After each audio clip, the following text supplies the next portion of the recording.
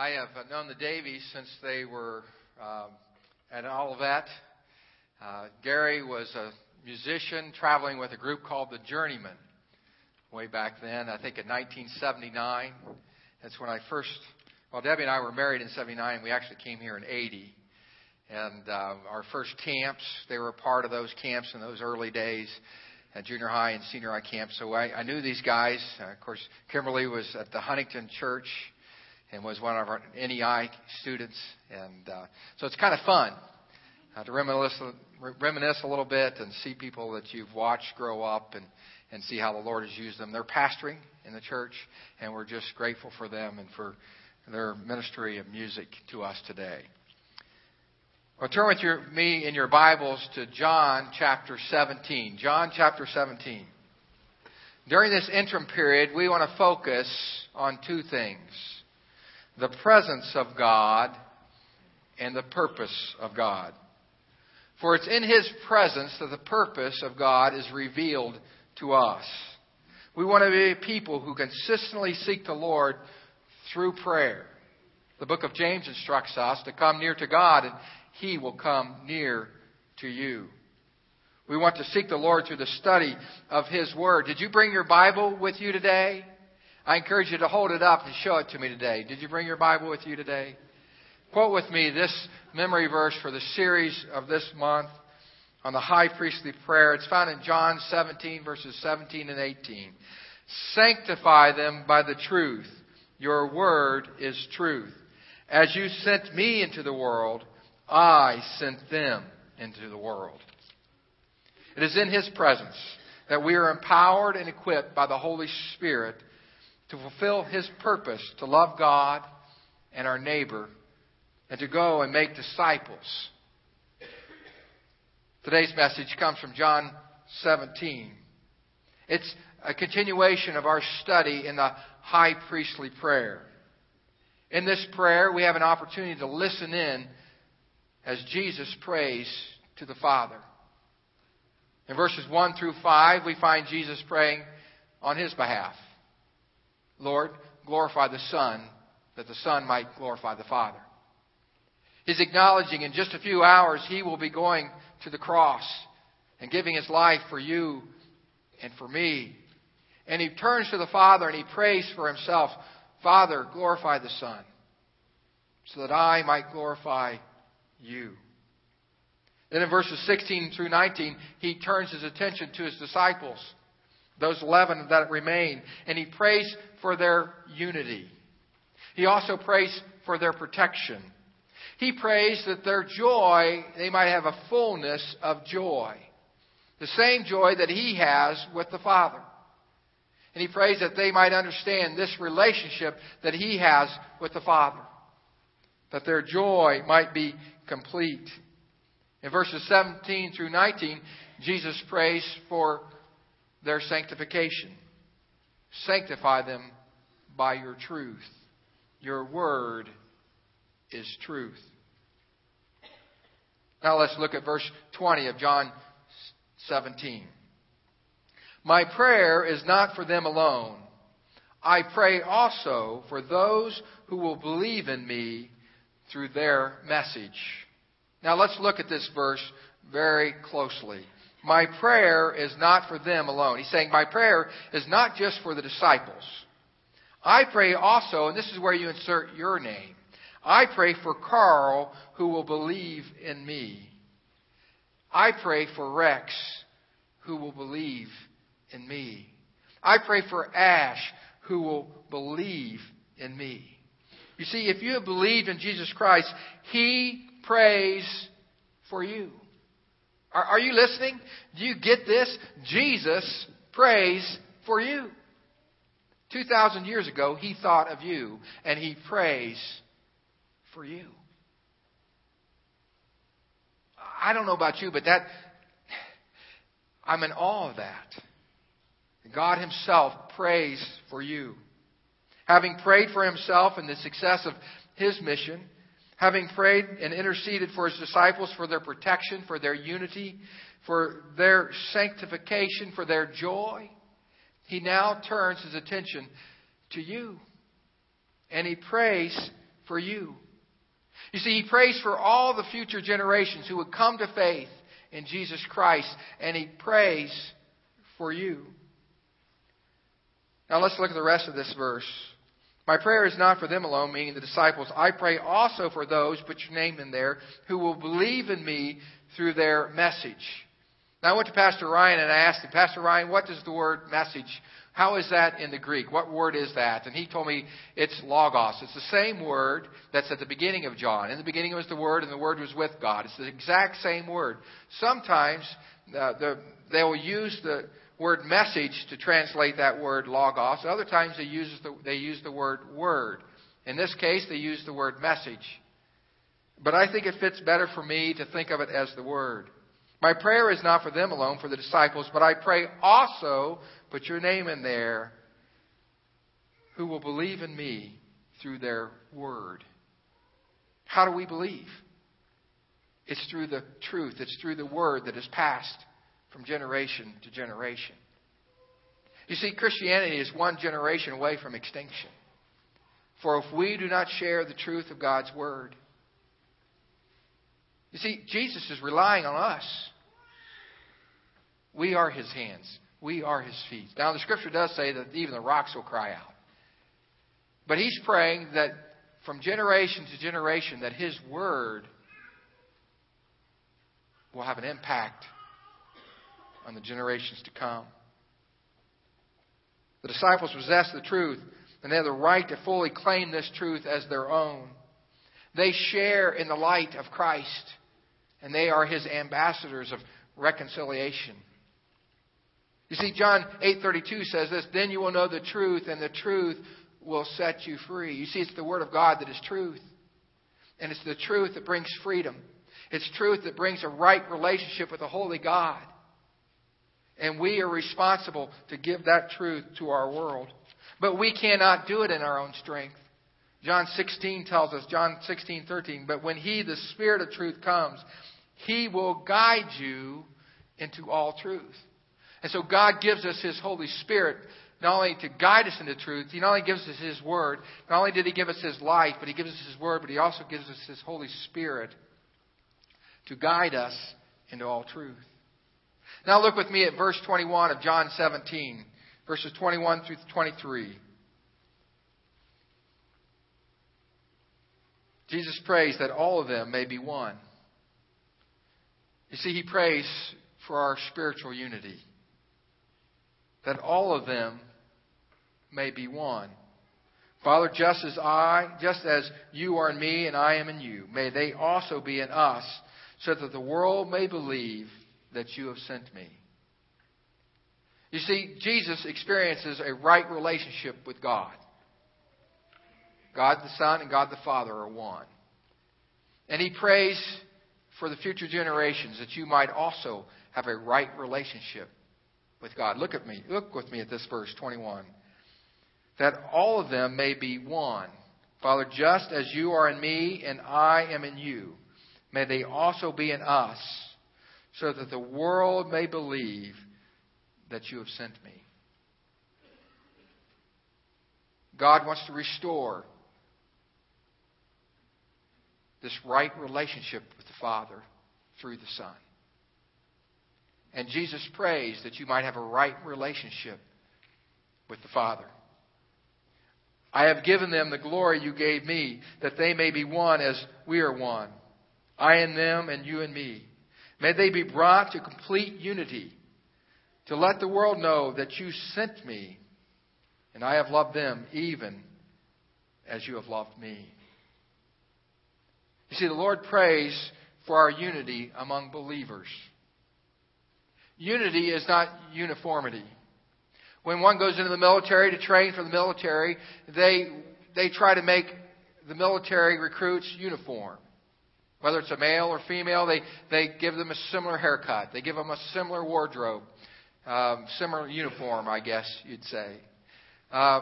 They teach them similar things. At graduation from boot camp, they emerge looking very much the same, sounding very much the same, behaving very much the same, prepared for very similar duties.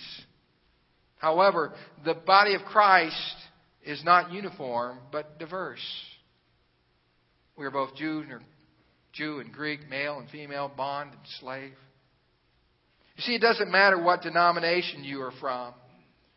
If you have a personal relationship with Jesus Christ, if you accepted Christ as your Savior and Lord, then you are brothers and sisters in the Lord.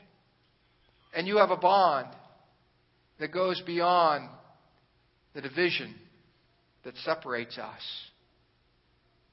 The differences that sometimes we make a bigger deal out of than I think God makes of. You see, if someone is a follower of Christ and they have a different point of view than you, but they have the basic tenets of faith, and they've accepted Christ as their Savior and Lord, and they have a personal relationship with them, they're your brother and their sister in the Lord. May they be brought to complete unity to let the world know that you sent me and I have loved them even as you have loved me. You see, we haven't been called just to be receivers of God's grace. As great as that is, we have been called to be agents of God's grace. We haven't been called just to be fans of Jesus. We have been called to be followers of Jesus. Are you a follower of Jesus? To actually do the things that Jesus would do. To actually go the places that Jesus would go. To actually say the kinds of things that Jesus would say. To become the person that God has created us to be through Christ Jesus. You see, as we grow in Christ's likeness, this happens through the power of the Holy Spirit working in us and through us to sanctify us through and through. When we say yes to the Holy Spirit, we give Him permission to mold and to shape us into the image of Christ. It's no longer I, but Christ who lives in me. You see, we die to self and we say, Lord, have your way. And we give our lives to Him completely and fully. Sanctify me, Lord, through and through. And as we die to self, we begin to reflect the image of Christ in our lives. But to understand John chapter 17, we really have to look at the big picture. And I want us to look at what some refer to as the meta-narrative of the Bible.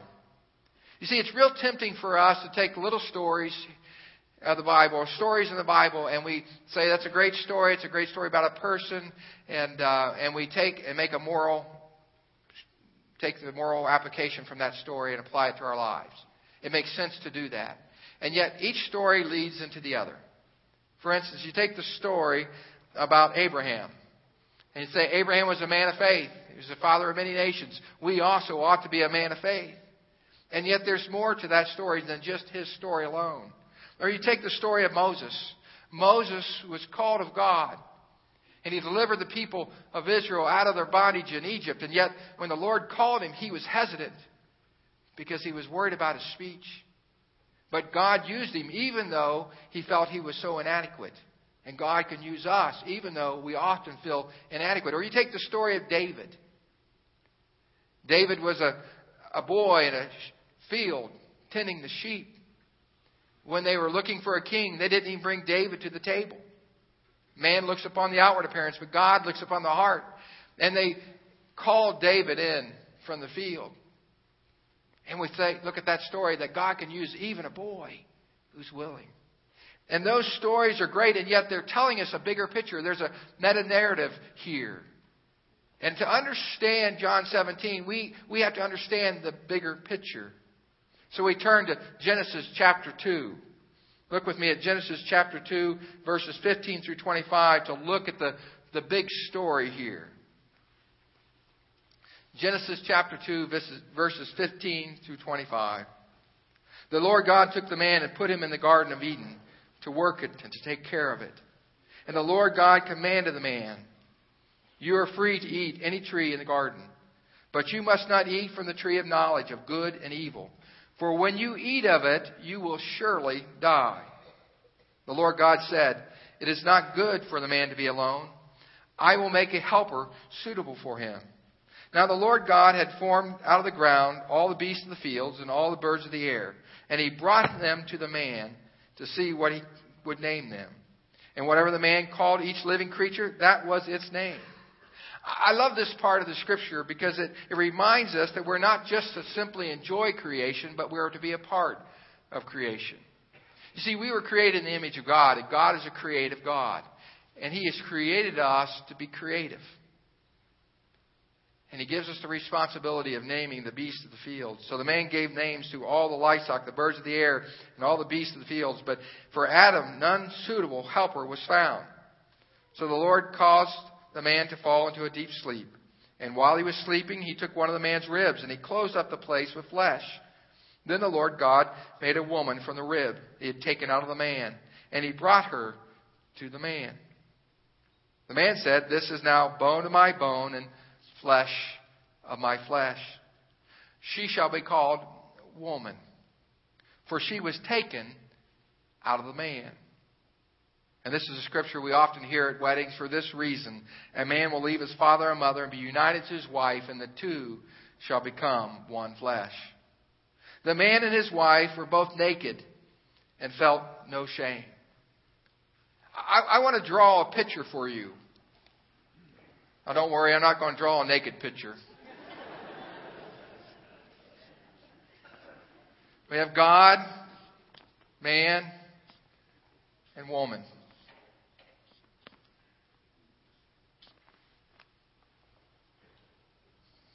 This is how it was intended to be before the fall. Unity.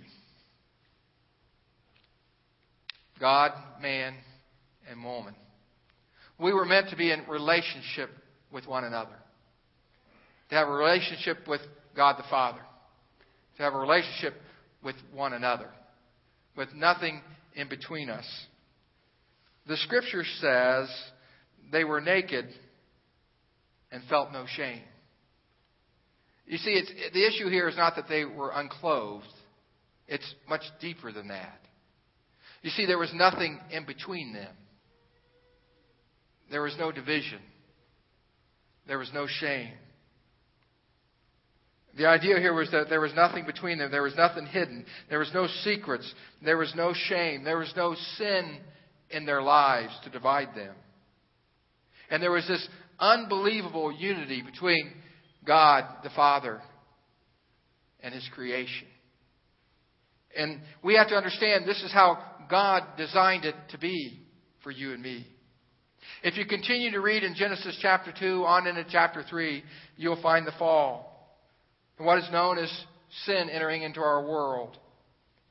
And sin enters into the picture and it fractures our relationships with God. Sin enters into the world and Adam and Eve look at each other and they blame one another. They hide first from God. And then they began to blame one another. And we've had this fractured relationship ever since. You see, Romans 3:23 makes it very clear. All have sinned and fallen short of the glory of God. And we need a Savior. But you have to understand, God's intention was for us to be in a right relationship with Him.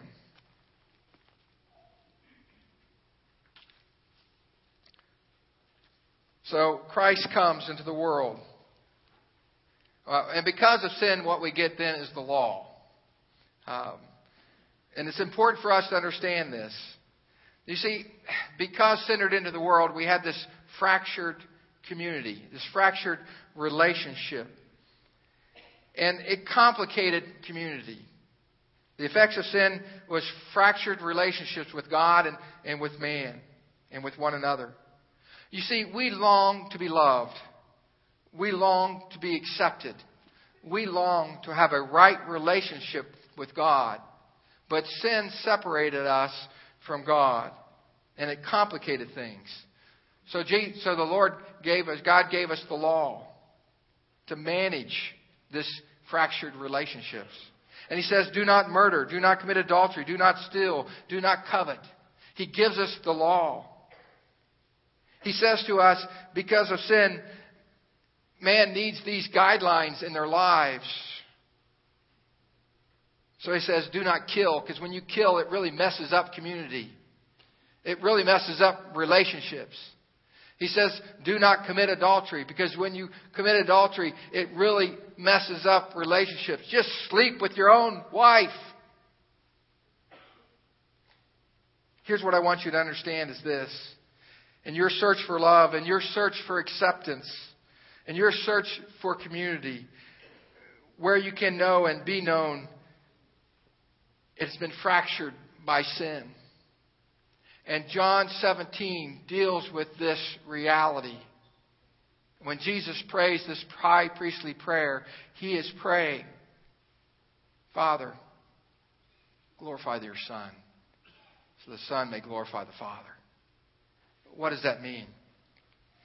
That means that Christ knows that He's going to go to the cross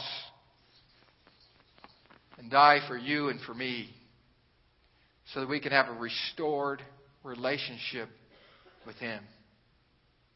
And Christ gave His life for you and for me so that we can have a right relationship with the Father, but we can also have a right relationship with one another. And we simply become ambassadors of reconciliation as we are obedient to the Word of God. Look with me at John chapter 17, verse 21. That all of them may be one. See, Jesus prays that we will be one as He and the Father are one. We often see that verse and we think it simply means relational here. He's talking about here first, so that these things are under His blood. That all of them may be one. In the new covenant, God provides for us through the blood of Jesus Christ the privilege of entering into a right relationship with Him. And we are justified because of His death and His resurrection. And we enter into a right relationship with God. And we can be one with God. Father, just as you are in me and I in you, may they also be in us, so that the world may believe you have sent me. Jesus prays that you might have a right relationship with the Father and a right relationship with each other. I have given them the glory you gave me, that they may be one as we are one. You see, in Christ, the fractured relationships are healed. Christ paid the price for you and for me so that we might have a relationship with the Father. Do you get this? Do you get the depth of this scripture? Jesus loves you and wants to have a relationship with you. Verse 23, I and them and you and me, may they be brought to complete unity, to let the world know that you sent me and I have loved them even as you have loved me. Do you know that God loves you? Do you know that God loves you as much as He loves His own Son? Do you see it there? That you sent me and loved them even as you loved me. God loves you. God loves you so much that He sent His one and only Son to die for you, that you might have a right relationship with Him. This is the prayer of Jesus for you, that you might know Him. Verse 24, we find Jesus praying for our spiritual destiny. Father, I want those who you have given me to be with me where I am, to behold my glory. Again, you write in your own name there, Father, I want Rex to be with me where I am. Jesus prays that you will spend eternity with Him. It's His desire that you spend eternity with Him in heaven. He died for that cause. He gave His life so that you might be with Him forever. And He prays here in this high priestly prayer that you might spend, Father, I want Rex to be with me where I am, to behold my glory. I had very godly grandparents. I had a mamaw and a papaw and a grandma. And my mamaw and papaw would always take time on Christmas and Thanksgiving and throughout the year to pray and also read Scripture. And my mamaw in particular, she would talk to us grandkids and want to make sure that we were in right relationship with God. And she would say stuff like, one day, not anytime soon, but one day I'm going to heaven. And when I go, I want you to be there to follow me. It's important. It's important to me to know that you're following in Christ's footsteps. It was a priority to her that all of her children and all of her grandchildren would have a personal relationship with Jesus Christ and that they would spend eternity in heaven together. She didn't mince any words. She was straightforward with that. Jesus doesn't mince any words here. Father, I want, put your name in there, to be with me where I am, so that one day they will behold your glory. Think about it. And finally, verse 25. Jesus prays for our mutual love. Righteous Father, through the word, though the world does not know you, I know you. And they know that you have sent me. I have made you known to them and will continue to make you known to them in order that the love you have for me may be in them and that I myself may be in them. The final request of Jesus was for our mutual love for the Father. He wanted us to have a mutual love for God the Father, God the Son, and the Holy Spirit. He wanted us to have that same relationship that He had with God the Father and God the Son and the Holy Spirit. He wanted us to know that love and to have that love shared with one another. Pastor Edgar is going to come and he's going to lead us in a song. Tonight, this morning, we've talked about our spiritual unity in Christ, our spiritual destiny through Christ, and our mutual love that we're to have for one another. It's pretty simple, the gospel of Jesus Christ. He gave His life for you that you might have life and have it to its full. You see, because of sin, we had this fractured relationship. There's stuff between us. Guilt and shame, fear, anxiety. And I don't know what it is that's keeping you from a right relationship with God. But He paid a price so that you could have a restored relationship with Him. And He desires this restoration. And today is the day of salvation. There may be some in the room who simply say, Rex, I don't know that right relationship. And I want to be known by God. I want to be loved by God. I want to restore. I want the restoration of this relationship with the Father.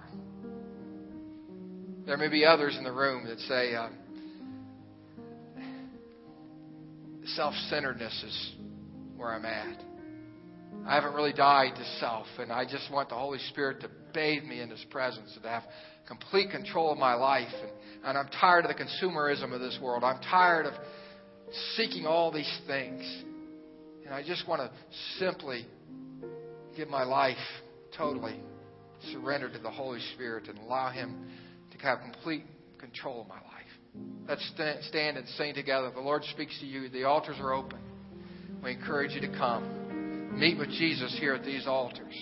A prayer.